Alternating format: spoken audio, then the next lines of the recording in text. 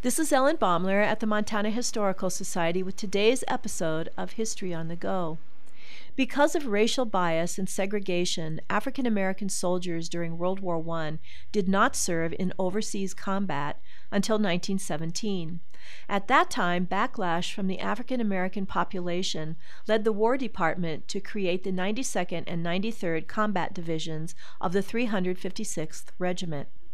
White officers commanded these black troops, and most neither prepared the men nor encouraged them to succeed.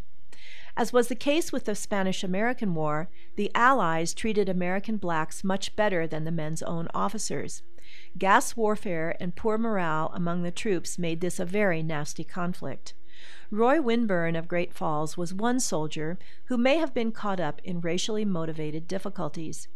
He grew up in Fort Assiniboine, where his father, a Buffalo soldier, was garrisoned with the 10th Cavalry. Roy moved to Great Falls and answered the call for military service in 1917. He served overseas with the American Expeditionary Force and with the 365th Infantry Regiment, 92nd Division. The regiment's major combat occurred at the Meuse River Argonne Forest, a decisive battle in World War I.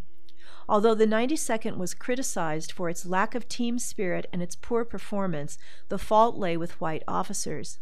The French, however, did not see it that way and decorated these American soldiers for their valor in combat.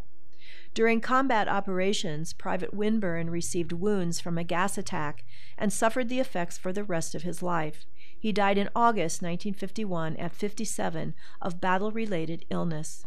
He's buried with honors at Highland Cemetery in Great Falls. This is Ellen Baumler at the Montana Historical Society.